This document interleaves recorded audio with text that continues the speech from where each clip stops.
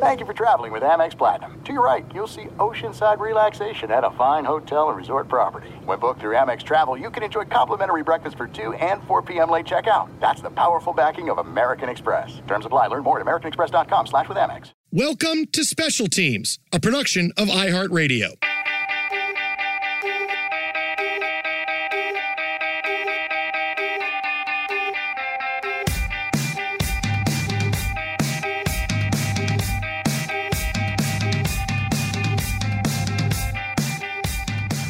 Greetings and welcome inside Special Teams with Jason Smith and Mike Harmon, a weekly podcast where we look back at some special teams in sports history and specific years where they really stood out. And we've had a big run the past few weeks of looking back at some very big games in both NFL and Major League Baseball history.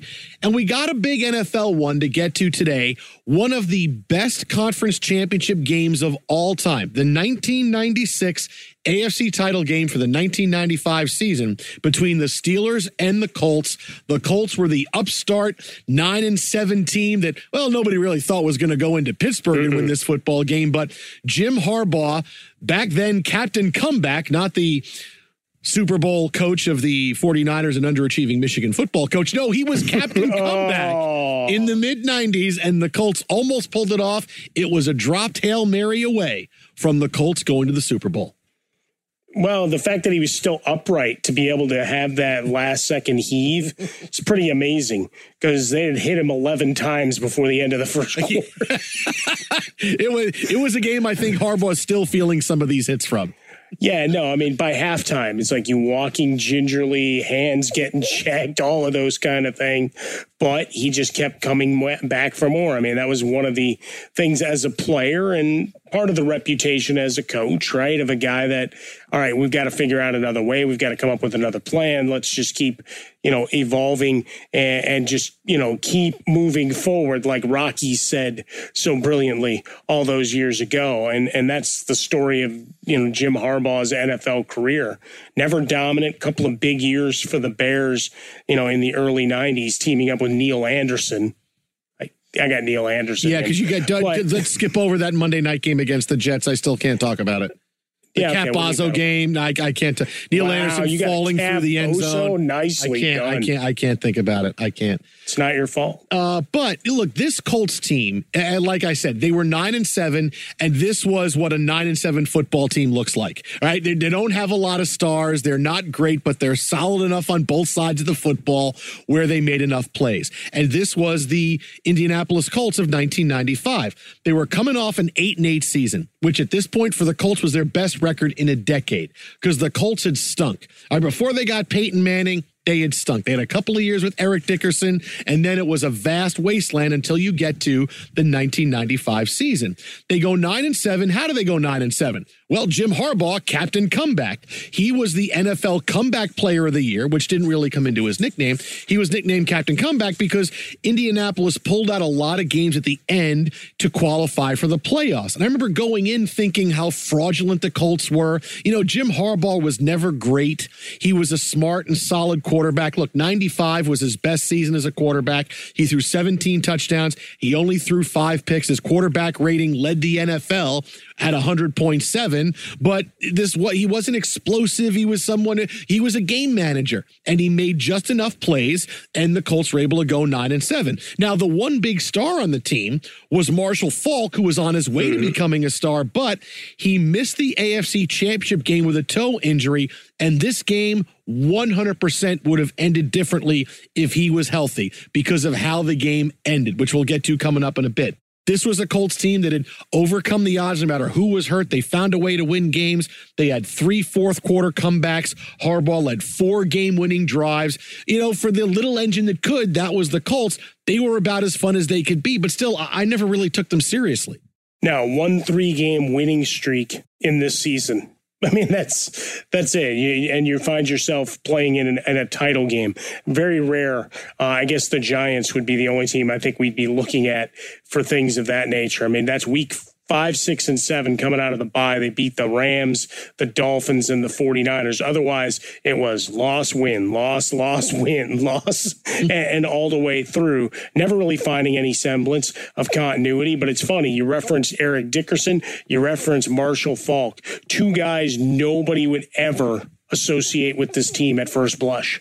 No, but you forget that he had a couple of years and he was going to be a superstar. And then he goes to the Rams and he becomes an absolute super duper star. But Colts had a chance. I mean, look, this turned out to be the year for them, before they wound up getting Peyton Manning. But, they had really built a pretty decent team, but things happened. Look, Ted Marchibroda, who was the head coach, you thought he was going to be there for a long time. He finally built them into a winner. He was gone not too long after that. Again, I don't want to get ahead of ourselves on this podcast. No, of course not. There was Is this where we play the Eric Dickerson rant on behalf of the Rams that got Jeff Fisher fired when he talked to us on Fox Sports Radio? Let's just say there was a lot of stuff going on with the Colts that you're going to find out over the course of this podcast. But, for the intents and purposes of the game, here they are coming in, and still the Steelers, they were the overwhelming favorite. Look, they're coming off losing the AFC Championship game at home the year before to the Chargers, who went to the Super Bowl. It was the Al Papunu game.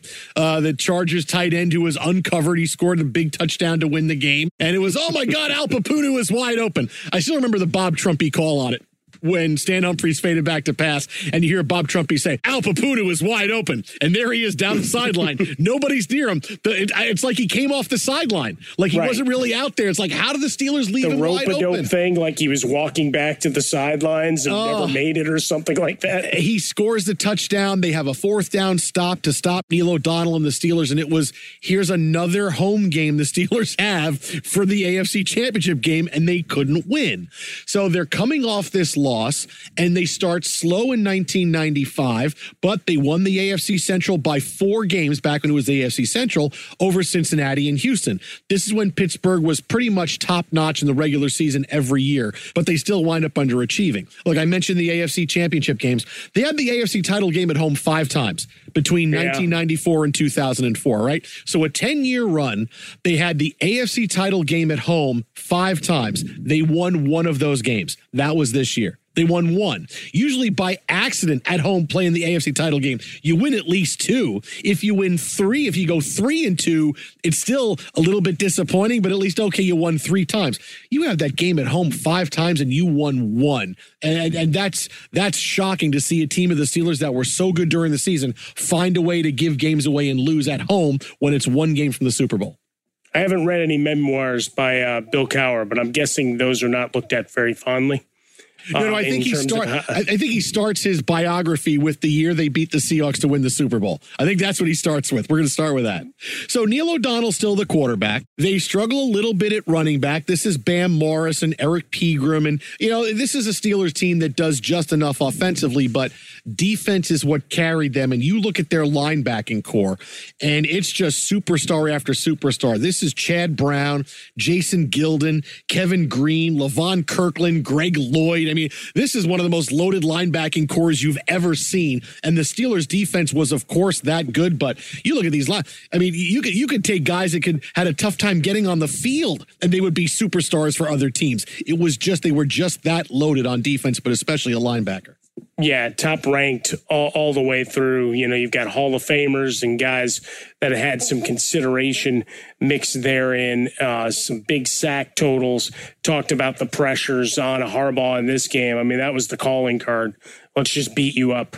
I mean, it was a street fight watching these guys just obliterate quarterbacks. I mean, and just like a little bit of a different era. I was looking and watching some of the offensive reps. They all look like they were linebackers running off of tight ends, right? That's not the lean, lanky pass receiving tight ends anymore. So you've got that mix therein on your offensive side. You got to be able to block. But, just go through the who's who on defense and stars throughout. I mean, that black and blue division of the AFC was, well, what it was, still remains that to this day in a lot of ways.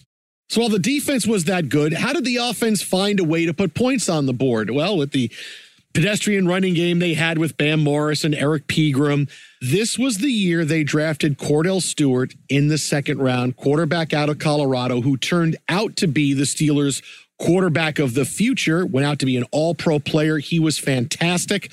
Turnovers really limited him as far as becoming a superstar in the NFL, and I thought maybe with a little more sophisticated tutelage and spending more time on the offensive side of the ball and developing him, he would have been an absolute stud for a decade, but it didn't work out. But still, he was so exciting. He made so many plays.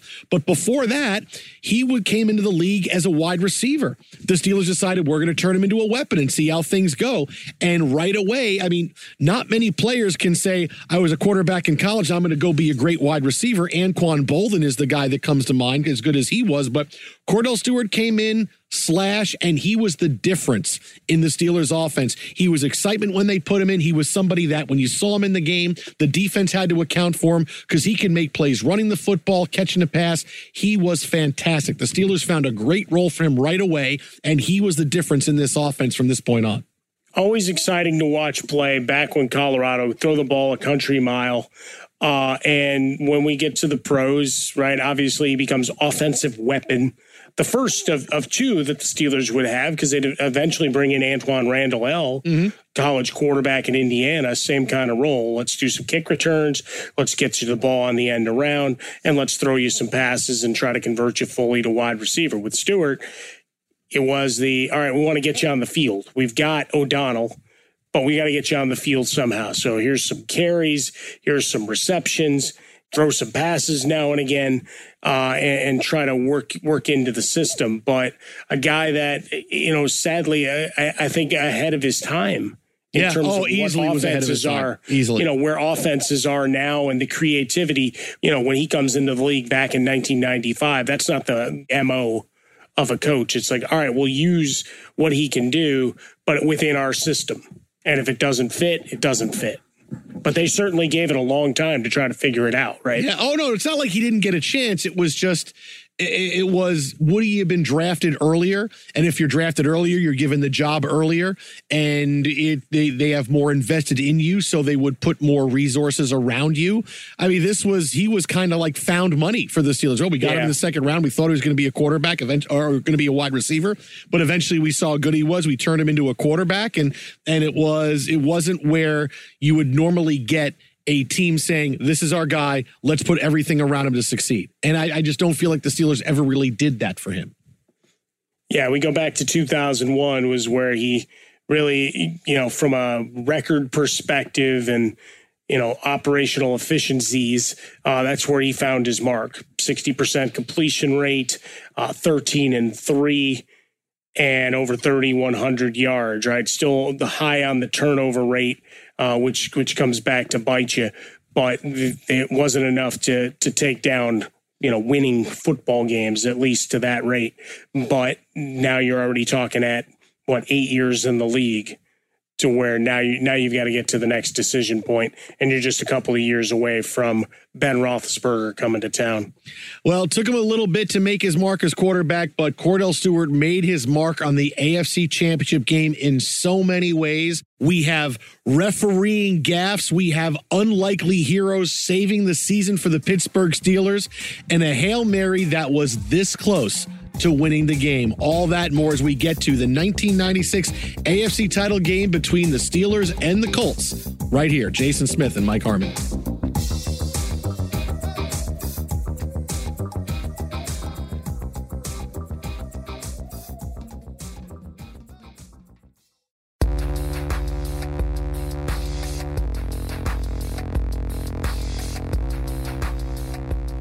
As the AFC Championship game got underway, in the words of Marv Albert, not exactly what the Steelers had in mind. Neil O'Donnell's first pass of the game is picked off. The Colts turn it into a field goal.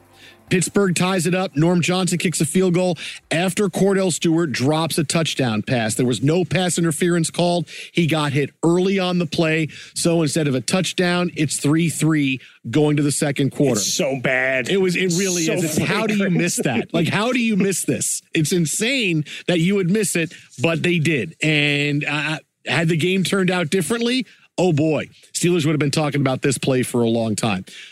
In the second quarter, Stewart turns into a demon. He runs 3 straight times for a first down on third downs. He catches a 5-yard touchdown to give Pittsburgh a 10-6 halftime lead, even though he stepped out of bounds before the catch. You can watch this play. He's running along the back of the end zone, and he just steps out of bounds. And the thing is, he goes right by the official. The official's standing right there. Yeah. Cordell Stewart runs right by him out of bounds, catches the ball. The official's not even looking. This not one of those games that the NFL would say, oh, you want to see an example of great officiating in the NFL? Let me burn the tape of this game and give you something else. Because you already had, and this is very early in the game, 2 big plays that the officials missed. In theory, you could say, well, it's 0-sum. You took a touchdown away, but you added one here. But still, these are plays you got to make. These are calls you have to have. Stewart stepped out of bounds, but it doesn't matter. He catches the touchdown, and they go to halftime with a lead. There was no replay, obviously, so they couldn't go back and look at these calls. And if there was, boy, would NFL history be different. But to try to put Cordell Stewart into perspective, because really he was so dominant in this second quarter, your eye looks, where is he on the screen every single play? If he had this role now, forget about being a quarterback for a second, but if Cordell Stewart was what he was now, he would be a better Taysom Hill. Right? All the credit that Taysom Hill gets for playing these different roles with the New Orleans Saints and the money he got for being this offensive weapon, scoring touchdowns. This is nothing compared to the player Cordell Stewart was. That's where Cordell would be right now if he was playing this role and not being a quarterback. Look, I begrudge no man his money. I don't get into wallets. When that contract was signed with Taysom Hill, you and I were on air and looked at each other and went, based on the number of passes thrown. I mean, I'm not in the practice bubble. I don't know, what they're seeing and expecting going forward, but we certainly had seen the evolution of Cordell Stewart in college and saw what a playmaker he was here, that it was just a matter of time before he was going to be the starter and have that role for some time to come. So, just a question of how often could you get him on the field and keep the balance in the locker room, right? Because then you don't want the squabble going on with Neil O'Donnell, because you still needed him to help guide the ship. This game gets to halftime, and as it settles in, this had the feel of a knockdown, drag-out brawl, and you knew whoever was going to win was going to make one more play than the other team. I mean, that's how this was. The Colts are showing, hey, we're for real. We're here. Yes, we're losing at halftime, but you're not up by 2 touchdowns. It was like a Rocky fight. It was start playing. Every play was breathless. Every play was hard hitting.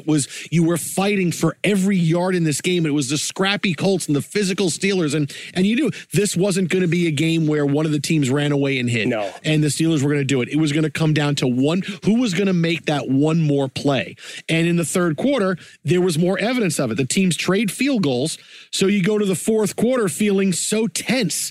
And even watching this game on replay, like we do when we go back and do these podcasts, I had that feeling here. Like, oh, this one play. Oh, wow. Oh, what a hit. Oh, what a play there. And it was every single down, gave you that. And you could feel it through the television. Yeah, and grind it out type of game. And again, it's old school NFL. Right. So you always have to remind yourself, I'm going back in the Wayback Machine some 25 years. Which is really kind of frightening to say. That's okay. But it's just the idea of the NFL has changed so dramatically in terms of how games are called and played and the wide open offenses that we have here. And if you watch this thing with full sound up, you're treated to the vast array of grunts, groans, and big hits that became so popular with all those video series that you used to buy the DVDs of for the NFL. That was the Steelers. They might as well just put up, all right, we're just going to roll their defensive stuff together and sell it because that's really where it went to. But, yeah, this is what they refer to as a slobber knocker, right? This is the old Jim Ross or Keith Jackson terminology of you're just going to get your 3 yards in a cloud of dust and you're going to fight. I mean, you did the whole Al Pacino thing. You just didn't do it in Al Pacino's voice. We claw with our fingernails for that inch. And that's really what this came down to. I mean, it's one of the classics because it's not high scoring. It kind of gets pushed down the list. right? If it was a 38-35 game, it's like, wow, look at this. It's like, no. It can be really good and be defensively owned and operated. Oh, for my money, I don't know that this isn't my favorite AFC title game of the past 30 years. Like you said, just because it's 20-16 was the final score. Sorry, spoiler alert. Doesn't mean it wasn't a great game. And the twists and turns were just coming because we're getting to the fourth quarter with a 13-9 Steelers lead. And this is when there's so many individual plays. You go, oh, if only this play hadn't happened. Oh, if only this play hadn't happened. And it builds to the huge crescendo and the Hail Mary at the end. Like I said, I don't know. This may be my favorite AFC title game of the past 30 years. There you go. That's a lofty tale. I mean, you haven't had a lot of Jets appearances, and certainly on the NFC side, not a lot from my beloved Chicago Bears. Well, I'll tell you this: every time we're in the AFC Championship game, we lost, so I can't have a very favorite AFC title game with the Jets because we don't win them. Well, but you at least got there. Yeah. So in the fourth quarter, finally, Jim Harbaugh strikes. A 47-yard touchdown pass to Floyd Turner gives the Colts a 16-13 lead. They tempt fate later on in the quarter when an offensive lineman recovers a Lamont Warren fumble in midair. You know, the ball pops out. It's, oh, my goodness, and the Colts recover it in midair. It was right at that point I thought, there's no way Neil O'Donnell is going to lead Pittsburgh to a touchdown to win this game. There's just no way. It's not happening. I'm going to watch Pittsburgh lose at home again. The Colts are going to be the underachieving team that I still don't believe in, but they're going to the Super Bowl. I thought there was no way the Steelers were going to do it.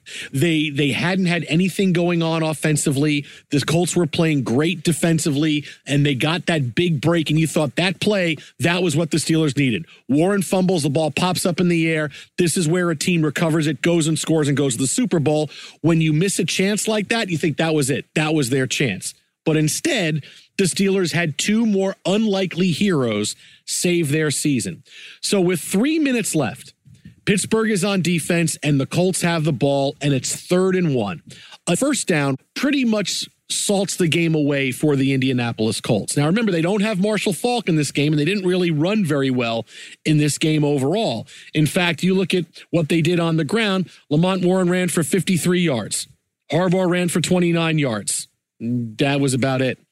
That's it. I mean, so it's not like they really ran the football well. Harbaugh had a couple of scrambles, but it's not like they could really control the line of scrimmage. But this was the kind of game it was. The Steelers' defense is great as well. But when you put a talented guy like Marshall Faulk out there, is he running the football better than Lamont Warren? Sure.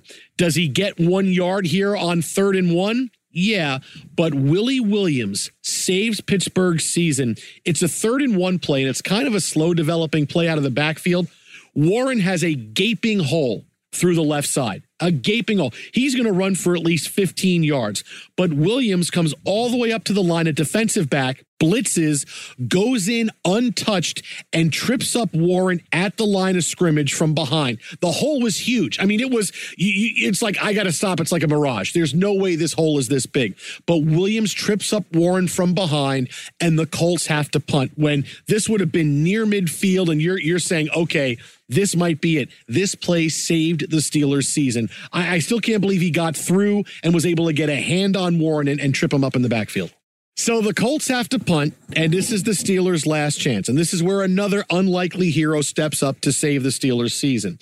On the ensuing drive, Quentin Coryatt looks like he's got a pick six, and he's going the other way for a touchdown. But he drops it. And it's, oh, my goodness, he drops it. Oh, it was right in his hands. It was a horrible throw by Neil O'Donnell because Neil O'Donnell really wasn't that great. But it's a horrible throw by Neil O'Donnell, but you can see Ernie Mills, Pittsburgh wide receiver, who caught 3 balls for 52 yards in this game, including one in a couple of plays from now, gets his hand in and swats at it to knock it down. The game is over. I mean, the game is over at this point, but he gets a hand in to break up the play and to swat it and knock it down. O'Donnell, with a second life, goes on to convert a 4th and 3 with a 15-yard pass to Andre Hastings, and he throws it between 3 defenders. It's like, wow, he throws it down. If they need 3 yards, he's throwing the ball 15 yards downfield. The next play is a 37-yard completion to Ernie Mills, who somehow stays in bounds, but the ball comes out when he hits the ground. Doesn't matter. It's ruled a completion. It would be much different in 2020 when, you fall to the ground, the ball pops out, but back then, no replay. He catches the ball, falls, hits the ground, still ruled a completion. The Steelers have all kinds of life. Bam Morris goes in for a touchdown run, and that gives Pittsburgh the 20-16 lead. But it's two unheralded players of all the stars the Steelers had defensively. It's Ernie Mills and Willie Williams who saved the Steelers season. I'll tell you what, that Coriat drop, that's about as bad as it gets. Oh. And there were a couple of them in this game. Don't get me wrong. But like this one is what your eyes just get wide thinking how you're going to Cadillac to the end zone. And Mills just really gets a hand there. He just gets a hand there. If he concentrates on catching the ball, he catches it. But it's hard because players see it. I'm going to the end zone. But if he concentrates on making that play, I don't know Ernie Mills breaks up the play. Because he comes in he doesn't come in and rip the ball out. He kind of comes in with a soft hand and just, gets his hand in the way and knocks the ball up and out. But if he uses his body and concentrates on catching the ball, it's a different outcome. It is so much to me, the perspective for at least the old football video games where it would change the perspective as the guy made the interception, right? So it's throwing and you go to catch it and all of a sudden it's like the camera jib swings around. So now you've got the point of view of the intercepting player and you can see the giant field of green. That's kind of what I feel every time I watch that play of, I can see through his mind's eye of how glorious it was going to be and what line he was going to take to get to the end zone just inside the pylon to just kind of say, I got you, spike the ball or hand the ball to somebody or whatever the wave was. And it never happened, man. But instead of that, it's a Bam Morris touchdown and the Steelers are thinking, we got this. But Captain Comeback had other ideas. Still with some time left, Indianapolis gets down to Pittsburgh 29-yard line. And they have time for one final play, and it's a Hail Mary. And you've seen this play so many times. Aaron Bailey actually has it on his stomach as he's falling down, and as he hits the ground, his hands come off the ball. The ball hits the ground very briefly and bounces right back into his hands. All right. Now, obviously, it's an incomplete pass, right? Obviously, this is incomplete. But I am stunned that the referees saw it.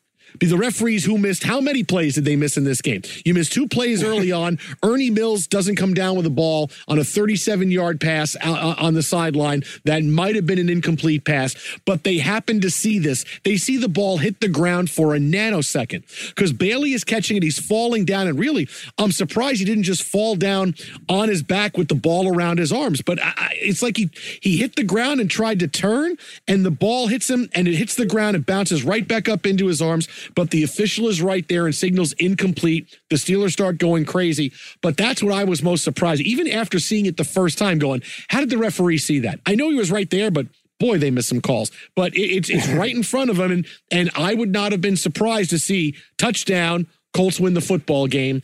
And it's the most improbable final play in the NFL and NFL history up until that point. Because you have a couple of moments there where Bailey really does a good sell job coming off the ground, but it's all for naught. This is a reminder of how much action you could get in a football game. 10 plays in that final minute 34. Yeah, this wasn't one of those, here's a couple of plays and we're no. You had a lot going on at the end of this game.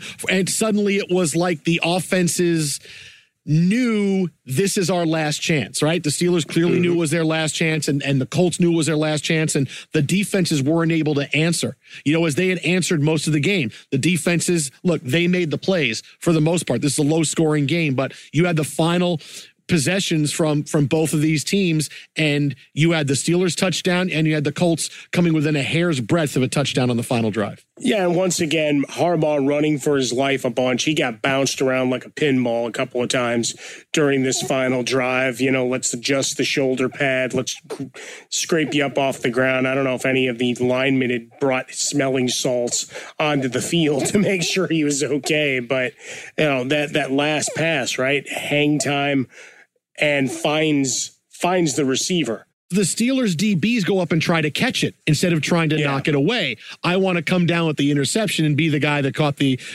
pick. It's they both go up and they try to catch it. One guy tries to have his arm wave at it, but the other guy's trying to catch it.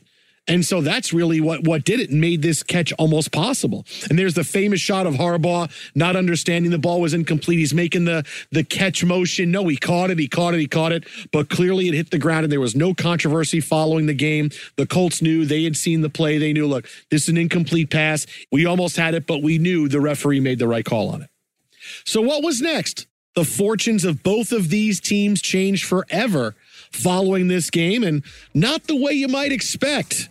We have the rest of it and the rest of the story of the Colts and the Steelers and one of the best AFC title games you'll ever see coming up next right here on Special Teams.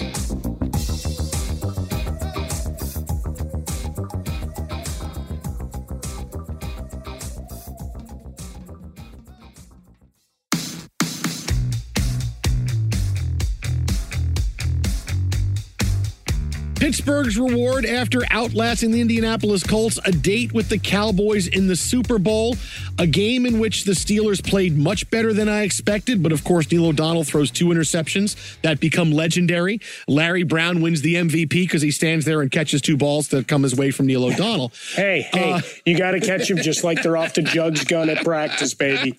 Just stand there and deliver.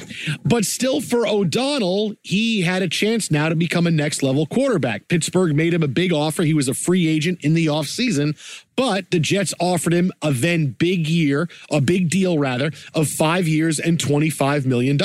Pittsburgh decided, okay, we're going to go with Cordell Stewart as our quarterback, and he became one of the best for a few years, but as we talked about, not being able to stay away from turnovers was his big bugaboo, and Neil O'Donnell goes to the New York Jets. And I was excited. Here's a guy that went to the Super Bowl. He's not great, but he doesn't make mistakes. He makes clutch plays. And the thing about Neil O'Donnell is he wasn't bad with the Jets, and he wasn't bad afterwards. He just couldn't make enough big plays as he left the Steelers, which had him in a position to succeed because you have a really good defense, a good enough offense. You're starting to get weapons, but he wasn't a raise the level of the team quarterback. He was a good enough guy with good enough weapons. His first year with the Jets, the following year, they started out 0-6. He hurt his shoulder. He tried to come back late in the season, but on his return game, he hurt his calf dropping back in warmups, and he couldn't play. I remember watching that game going, okay, Neil O'Donnell's coming back. And then, they come back from break and say, Neil O'Donnell's not playing today. And they show him being carried off the field because he hurt his calf dropping back and doing drills. So I'm like, okay, this is typical Jets right here. He must have skipped leg day, buddy. This is just how it works for the Jets. He actually stays on the team. Even though Bill Parcells took over the following year, he plays and starts for Bill Parcells, and he was better, but he still wound up losing his job to Glenn Foley.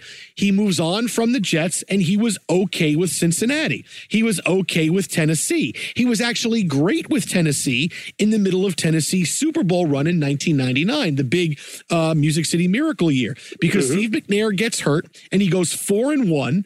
While McNair was hurt, he actually came off the bench to win in week 17.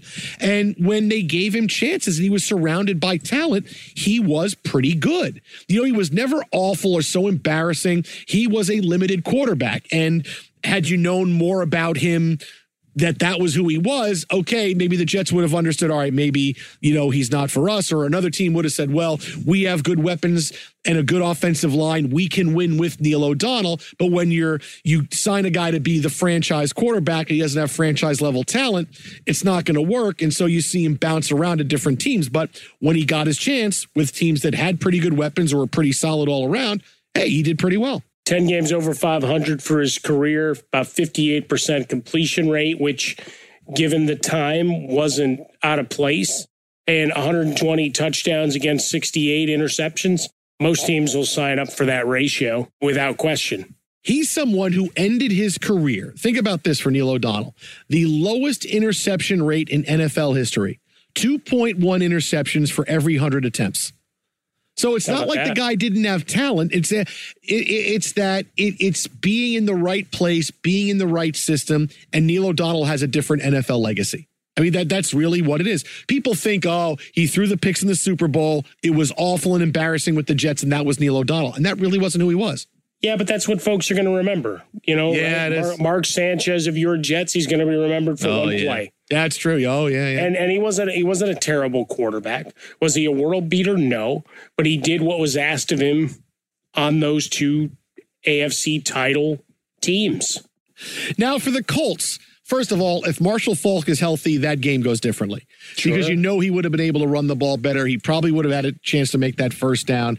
But for the Colts, hey, finally, they look like they're on the rise. Look, Harbaugh had a great year. Marshall Faulk is going to be the star running back. Things are going to work okay. Except Ted Marchibroda, who is responsible, the architect for this, wanted a 2-year contract extension. And you would think that Indianapolis, well, we just came off the AFC Championship game. Let's give him 2 years. No. Indianapolis offers him a 1-year contract extension. So he leaves. And 6 days later, he's named the first ever head coach of the Baltimore Ravens. He replaces Bill Belichick. Floyd Turner went to Baltimore with him as well. And this is suddenly what just happened to the Colts. They had everything they needed. You got your veteran quarterback. You got your future superstar running back. You have a good enough defense. No. We're going to let the head coach walk because we don't want to extend his contract by another year. Doesn't matter how well or how poorly you get along well with him. You got to understand you just got to the AFC Championship game. I mean, can you imagine that now? A team getting to the AFC title game. A coach wants a 2-year extension and a team says, no, we're only going to give you 1. So we're going to let you go and let you go and go be the head coach of the Baltimore Ravens. I mean, that would never happen now. Now, before we move on, let's you heard me mention Bill Belichick there for a second. Belichick then was, of course, still the head coach of the Cleveland Browns, but the Browns announced they were going to move to Baltimore, and Belichick was told, yeah, you're going to be the head coach when we get to Baltimore. No, instead they fired him on Valentine's Day. Hey, Yay. Happy Valentine's Day, Bill Belichick. Maybe that's fired. Why he's always looking so sad and sullen. And while on draft night, it was just him and his dog. Bad Valentine's Day for Bill Belichick. So he's fired, replaced by Ted Marchibroda. Floyd Turner leaves, but that opens up number 88 to be worn by a new wide receiver. And hey, later on, Marvin Harrison steps into that number and turns into a Hall of Famer.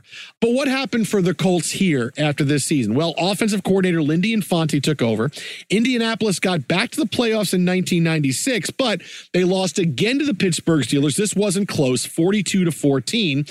This was in the midst of 4 straight losses in Pittsburgh for Indianapolis that spanned the regular season and the playoffs. So for this Colts team, hey, we got as far as we could. We just couldn't beat the Steelers in Pittsburgh when, meanwhile, other teams in the playoffs, when they played Steelers in Pittsburgh, they would find a way to win. But after this, the good times were over, and Indianapolis sank to the bottom of the standings until they drafted Peyton Manning in 1998, and that started the rebirth of the Colts. Now, what about for Jim Harbaugh? At this point, Harbaugh is 32 years old, and you're thinking, all right, he's finally figured it out, drafted to be the next great quarterback of the Chicago Bears. He kind of stumbles through that a bit, but he's finally found it. The right fit, the right team, the right everything. And he said after the game a quote that will always stay with me. He said following the game, you think there's going to be other days, right? Like, I'm 32. You think there's going to be other days, and you realize that was the only day. He never got as far with any other team during his playing days. That was it. And it's hard to think about that at the time. You go, okay, well, we just made it. We'll make it back. Something else is going to happen. That was the only day. He started a few more years. He went to Baltimore for a bit and started. He went to San Diego and started. He's kind of the same quarterback before finally retiring. And you look back and go, that day, that game, that was our moment. That was the moment I had in my NFL career. And we were that tiny bit of Hail Mary away from going to the Super Bowl. Well, it just takes one, right? We always talk about the game of inches. We always talk about one possession, one throw, one moment that separates. And even the guys that get to go there once, we debate their legacies, right? Joe Flacco, for a minute, we thought, let's talk about him as elite. And it's like, well, he had one good run. Eli Manning, as we think about the Hall of Fame and where we go with him, some will argue he had 2 playoff runs and that was it. For Jim Harbaugh as a quarterback, taking over in Chicago, he went 21-9 over a 2-year period, and then things reversed. Ends up with the Colts.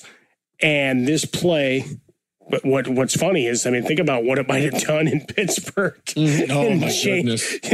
All the way through had that been complete, right? As patient as the Rooneys are. But you think about for Jim Harbaugh, it's never the same, the coaching versus a player. As much as sweet as it is to get to the big dance as a coach, come on, as a starting quarterback for Super Bowl week, you become a legend. So that was it for the Pittsburgh Steelers. They escape and move on. They have unexpected heroes. Jim Harbaugh has a lifetime of NFL lament for that one game. How about where are they now for some of the players from this game? All right, we got Sean Harper, Central Ohio Salvation Army Advisory Board, and he does some security systems work throughout their facilities as well. Bradford Banta, he's an analyst for the University of Michigan, 10 years of coaching. Jason Belser, Senior Director for Player Services and Development for the National Football League Players Association. Jason Gilden, Evolve Athletic Strength Training and Professional Performance Enhancement. Myron Bell, security guard for the West Mecklenburg High School in Charlotte, North Carolina. I really wanted to get him in because I could say Mecklenburg like I'm Pat Summerall. Yeah, we got to do a podcast at some point where we get to mention Carl Mecklenburg. We need to do that at some point. Cool. We'll find another Broncos reference here. And John Jackson off the offensive line is in real estate with the Jackson and Corey Group. They do some luxury homes. So good times. But yes, Myron Bell is the key here, right? Security guard. He was a safety, so it's only appropriate that he continued that line. So that's our look back at the 1996 AFC Championship game, an absolute thriller. Jason Smith, Mike Harmon, you can listen to our show every night, Monday through Friday on Fox Sports Radio, 10 p.m. to 2 a.m. on the East Coast, 7 to 11 on the West Coast. You have an idea for a future Special Teams podcast, hit us up with it on Twitter at HowAboutAFresca, Mike at Swollen Dome. We'll talk to you next week on Special Teams.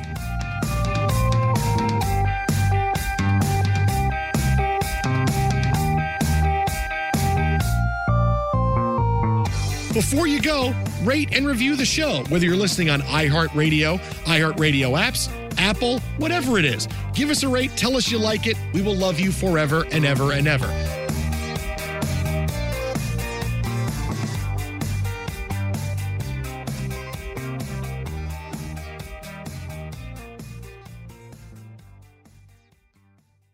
Special Teams is a production of iHeartRadio. For more podcasts from iHeartRadio, visit the iHeartRadio app, Apple Podcasts, or wherever you listen to your favorite shows.